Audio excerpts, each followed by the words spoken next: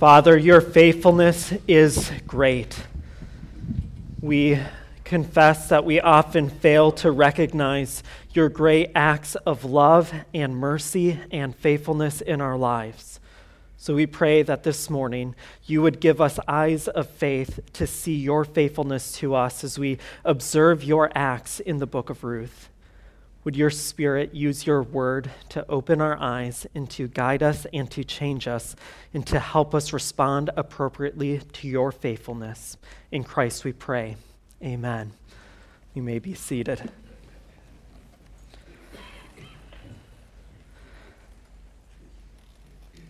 Left to our own devices, we would never detect God's acts of faithfulness in the events of history.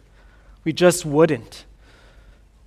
With our faithless eyes and our hearts of stone that filter the events of history through our minds, the faithfulness of God is simply obscured because of our sinfulness.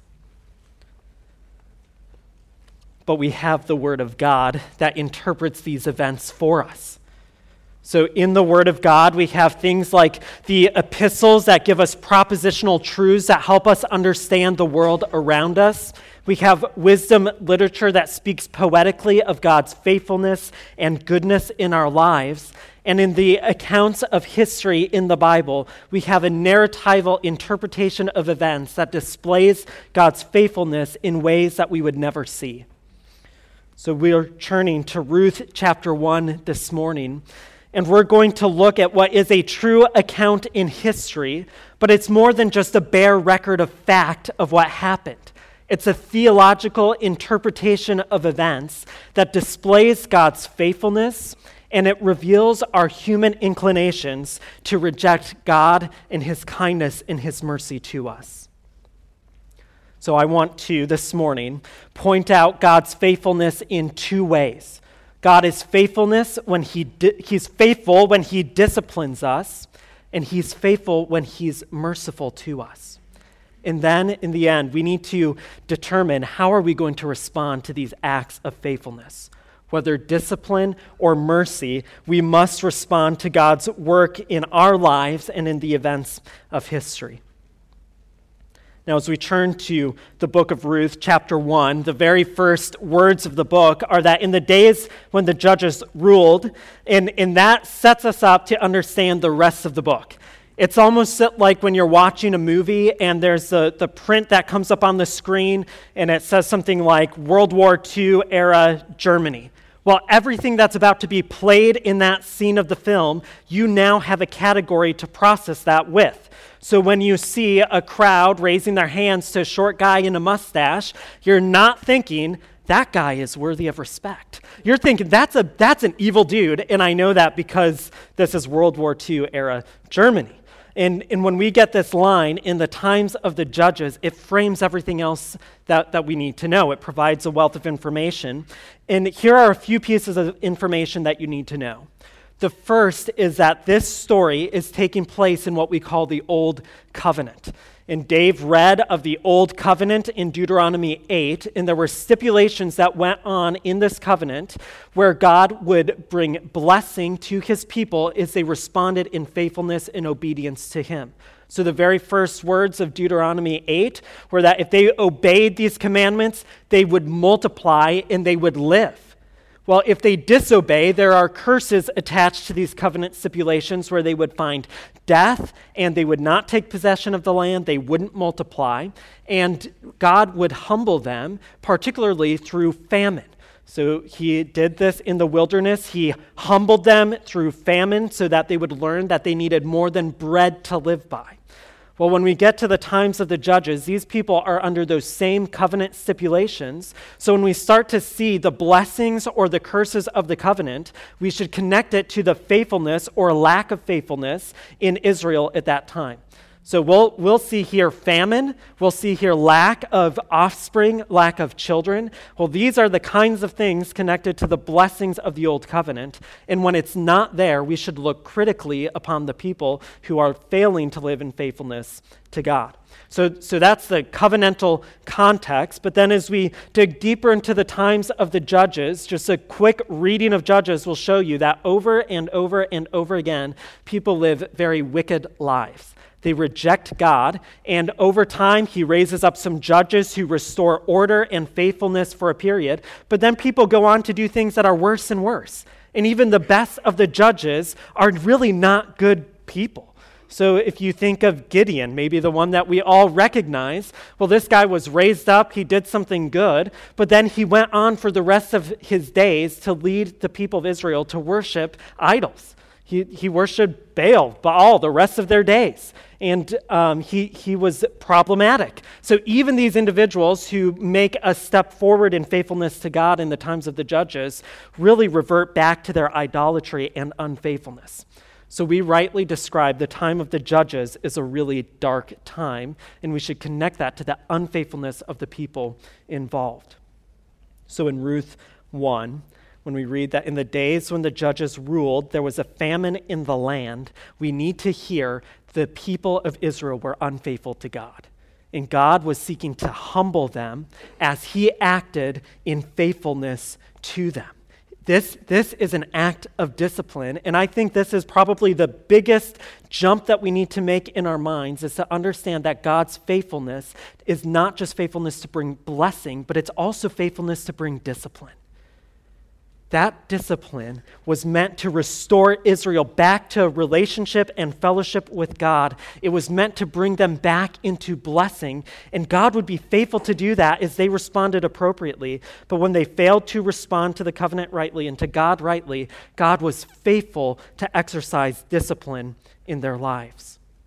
Now, this is significant because it's very different from the way God related to the people who were in the land prior to Israel. How did God relate to those individuals? Not in discipline that restored them to himself, but in judgment that destroyed them and drove them from the land.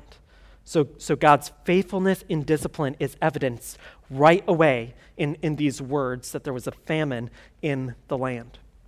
But then the story begins to develop, and we start to see the matrix of God's faithfulness and the lack of faithfulness on the part of his people.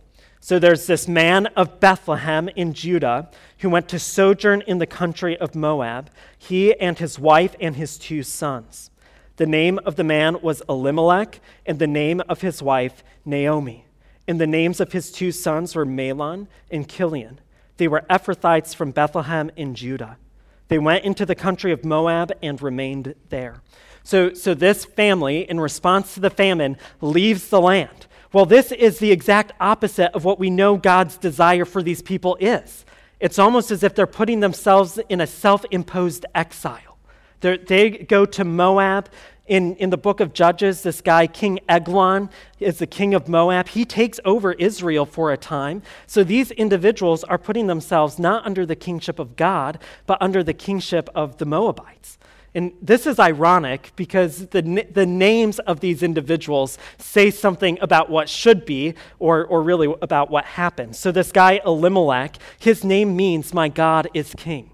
So in this story, you have the irony of my God is king leaving Israel to go under the protection of the king of Moab. And then his wife's name is Naomi. This means something like pleasant. And then their children were named Mahlon and Chilion. And these can be interpreted in various ways, but probably something like sickly and weak. So the narrator is painting these for us very clearly, and he's showing that these people, my God is king and pleasant, who we would expect to respond to God's discipline in repentance, these individuals leave the land and they take their children out.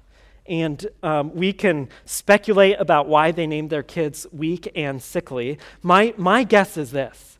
My guess is that Elimelech and Naomi were born during a time when Israel was repentant during the time of the judges, and their parents named them rightly. My God is king and pleasant. But in these cycles of sin that took place in Israel, I think those blessings of living in the land and multiplying were not met. And so probably Elimelech and Naomi had children who had died. That would not have been uncommon. And there was starting to be a root of bitterness in them, so that these children are named according to the circumstances of their birth. They were probably born weak and sickly, and there was no hope for them. So this cynical couple who is not submitting to the kingship of God names their kids weak and sickly.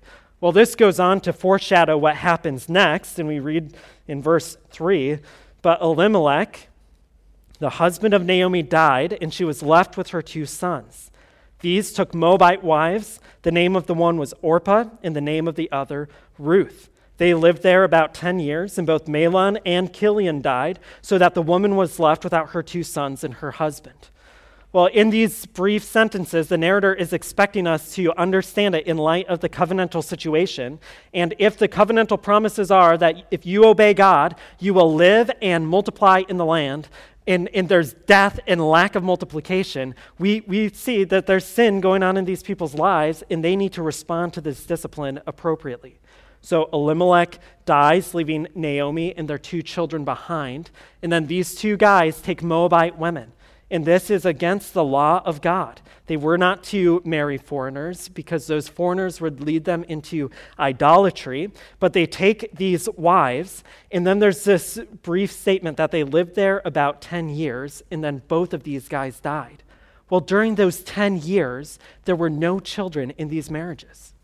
Another evidence of God's faithful disciplining hand in their lives. And when they detected that their father died and that they weren't having children, they should have responded to God's discipline by repenting and returning to the land. But they didn't. And then these 2 children died. And then Naomi is left behind without her sons and her husband. She's left behind with these 2 women who she has no DNA connection to at all. So if we're looking at Naomi's life, we are hoping that Naomi will repent and return to Israel and return to the Lord. So the narrator sets us up for this expectation as we start to read the next line. Then she arose with her daughters-in-law to return from the country of Moab, for she had heard in the fields of Moab that the Lord had visited his people and given them food.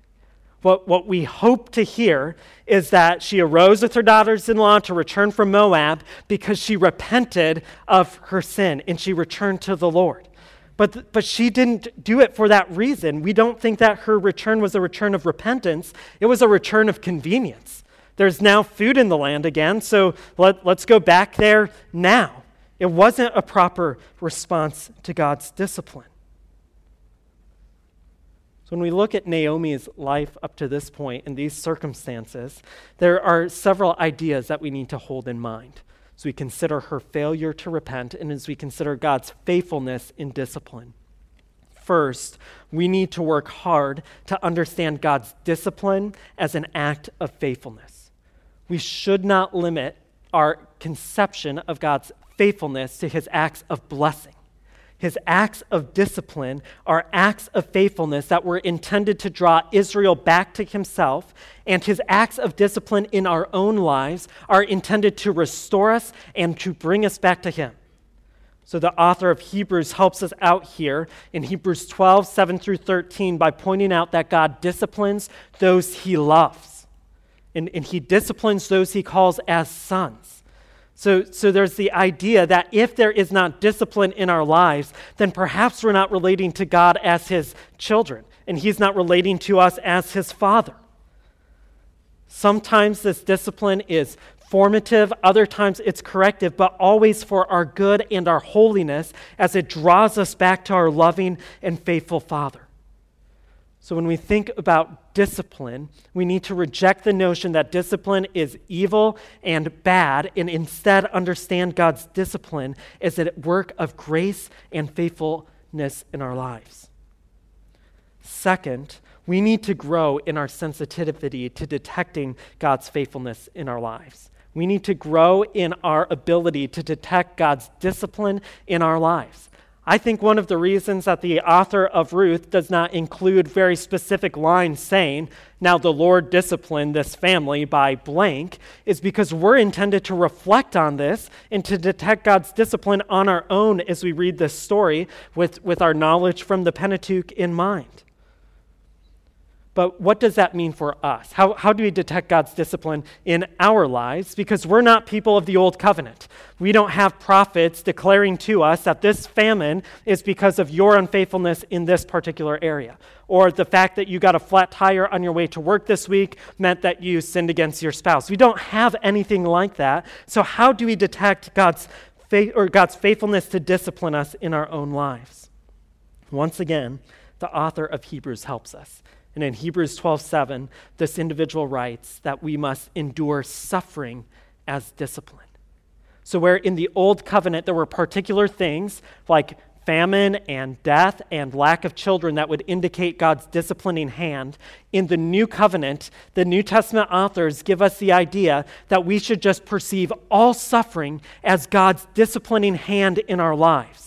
Now, there's a difference there that there's probably not a particular sin to connect each one of those things to, but instead, we are supposed to grab onto these bits of suffering in our life as a reminder to humble ourselves before the Lord, to repent, and to know that God is faithful in our lives every step of the way to draw us closer to Him. So the author of Hebrews said to endure suffering as discipline. This individual is trying to get us to see that any negative thing you sense in your life is something that you need to take as a gift from the Lord and to use it. God doesn't waste any of the suffering in your life, and you shouldn't either.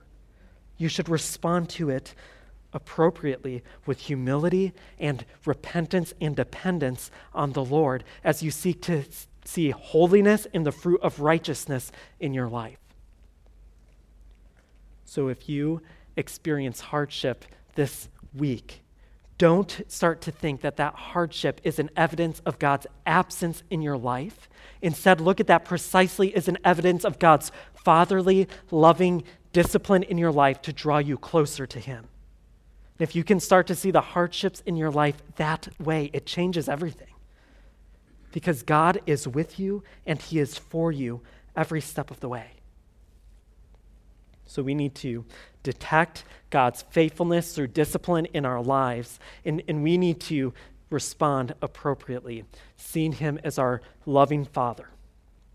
But God is not only faithful in discipline, He's also faithful in mercy, and that bears itself out in this story as well.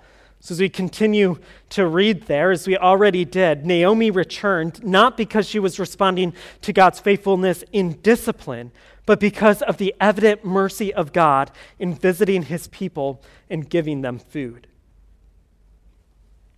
So she set out, verse 7, from the place where she was with her 2 daughters, and they went to return to the land of Judah.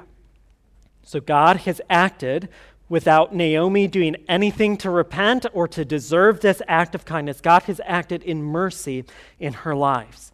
Now, ostensibly, Israel as a nation has repented sometime during this time. God has responded to that faithfully by removing the famine and giving them food. But it's significant that Naomi was not part of that. Where everyone else stayed behind and received the gift of God's presence as He visited them with food, Naomi was gone. Yet, she's being welcomed into this mercy nonetheless. She's permitted to return to the land. God does not strike her dead. He does not kill her as Elimelech and her children had died. Yet we start to question, is Naomi's return in response to God's mercy a repentant return?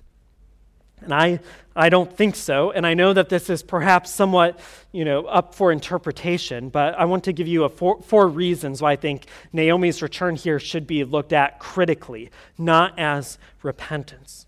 First, as Naomi returned, she encourages her daughters-in-law to find rest in the homes of husbands in the land of Moab. And in fact, at the end of chapter 1 in verse 15, she even goes so far as to praise Orpah, this daughter-in-law, for returning to her people and to her God, this god Chemosh, the god of Moab. So Naomi, who's an Israelite, who has the responsibility to bear God to the nations, is now encouraging her daughter-in-law to return to the false gods and find rest in the home of a false God-worshiping husband instead of finding rest in the true God, the only God who can give rest. So number one, Naomi urges her daughters-in-law to return to Moab. But then second, I think Naomi reveals her doubt in God's goodness, mercy, and steadfast love by setting up Orpah and Ruth's acts of kindness as the standard by which Yahweh, the covenant God, ought to operate.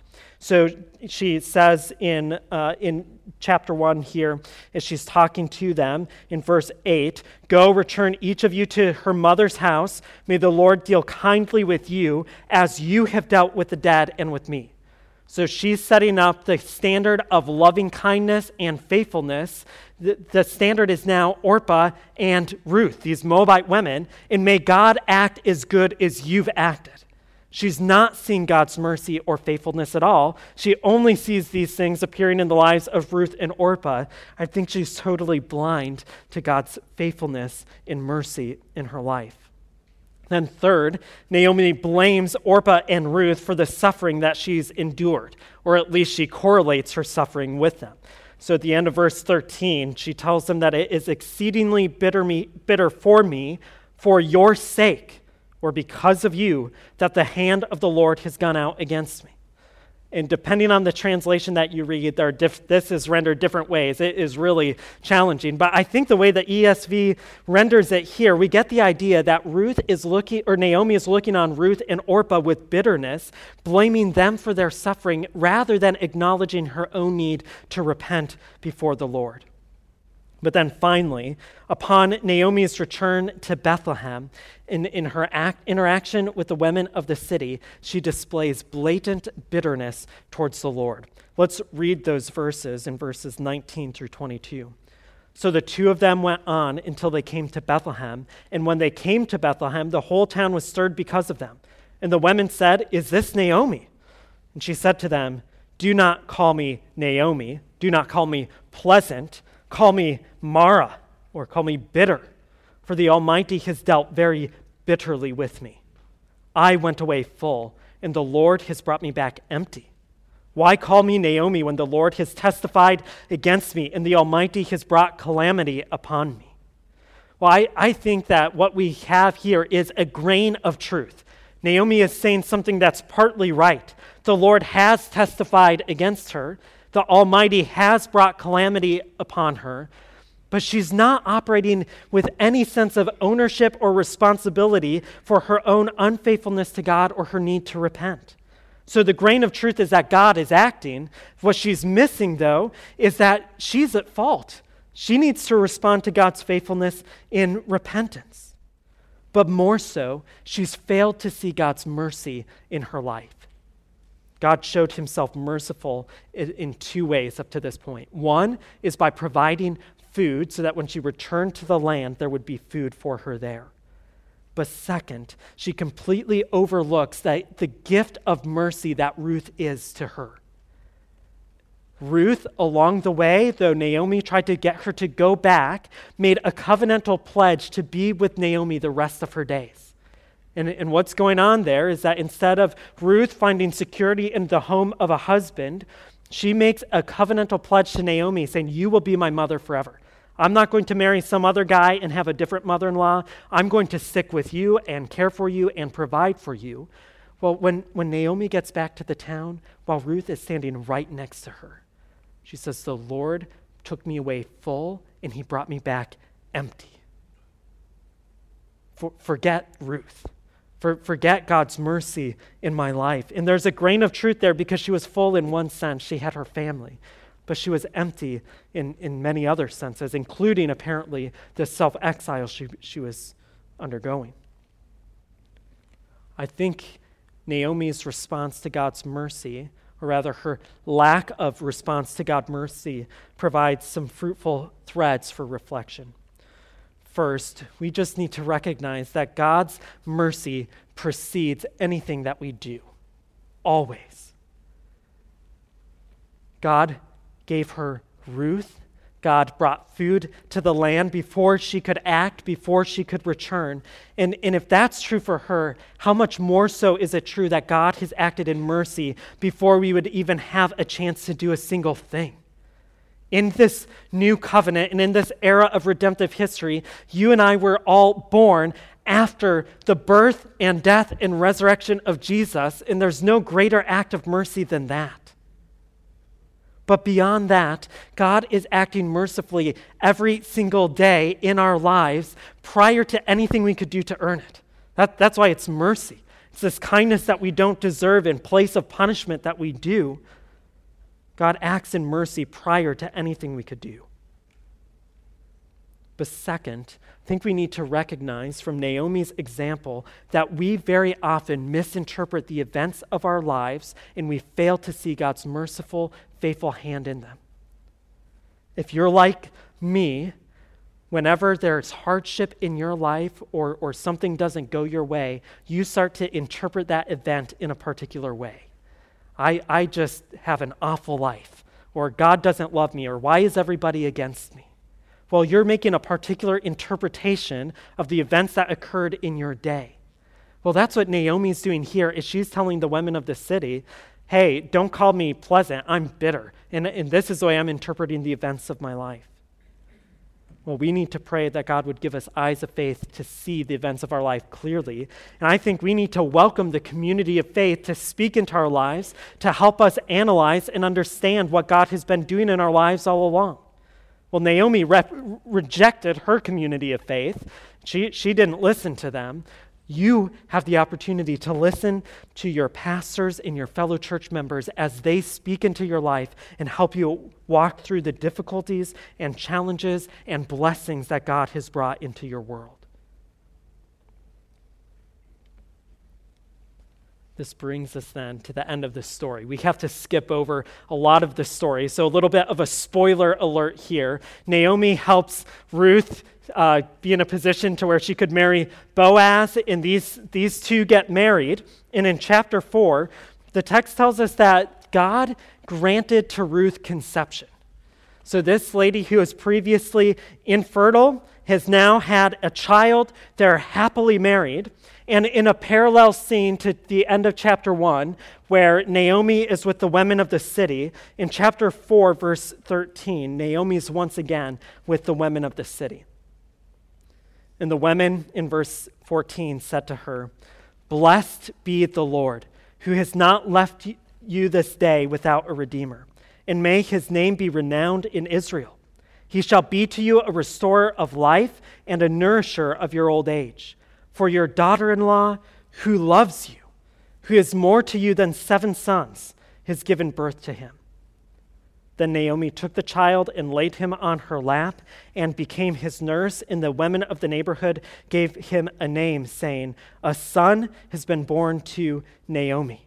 They named him Obed. He was the father of Jesse, the father of David. Now, I think what's really interesting in this story is you don't hear Naomi say a single word. If the perfect parallel between the end of chapter 1 and the chapter 4 are there, then you have the women of the city speaking, and you expect Naomi to respond. She did once in bitterness, and now we want to hear her speak words of blessing to the Lord. While she takes the son into her lap, there's no word of blessing that's given to the Lord. And in this way, this story ends a little bit like the story of Jonah, where Jonah's silent. Well, the difference there is that the plant that grew up for Jonah that he received, that got taken away. Well, we don't see what happens next in Naomi's life. She's just silent. We want to hear words like this from Psalm 146 coming from her mouth. "Blessed is he whose help is the God of Jacob, whose hope is in the Lord, his God, who made heaven and earth, the sea, and all that is in them, who keeps faith forever, who executes justice for the oppressed, who gives food to the hungry. The Lord sets the prisoners free. The Lord opens the eyes of the blind. He lifts up those who are bowed down. He upholds the widows and the fatherless, but the way of the wicked he brings to ruin. The Lord will reign forever." That's what we want to hear coming from her mouth. But we hear nothing. But I think that's something of the point of the story. Because I think it's here that we're supposed to read ourselves into the life of Naomi. And we're put in a spot as we relate to her where we have to speak these words. where we get to speak these words is we start to recognize God's faithfulness in mercy and discipline in our own lives. But with that unsatisfying conclusion to the story, we need a word of hope. What hope does Naomi have to bless the Lord the rest of her days? What hope do you and I have to bless the Lord the rest of our days? Well, the narrator gives us this hope in the genealogy. This genealogy serves several purposes, I think, but one of them is that it positions the answer to our question, what is Naomi's hope? How can she respond in faithfulness to the Lord?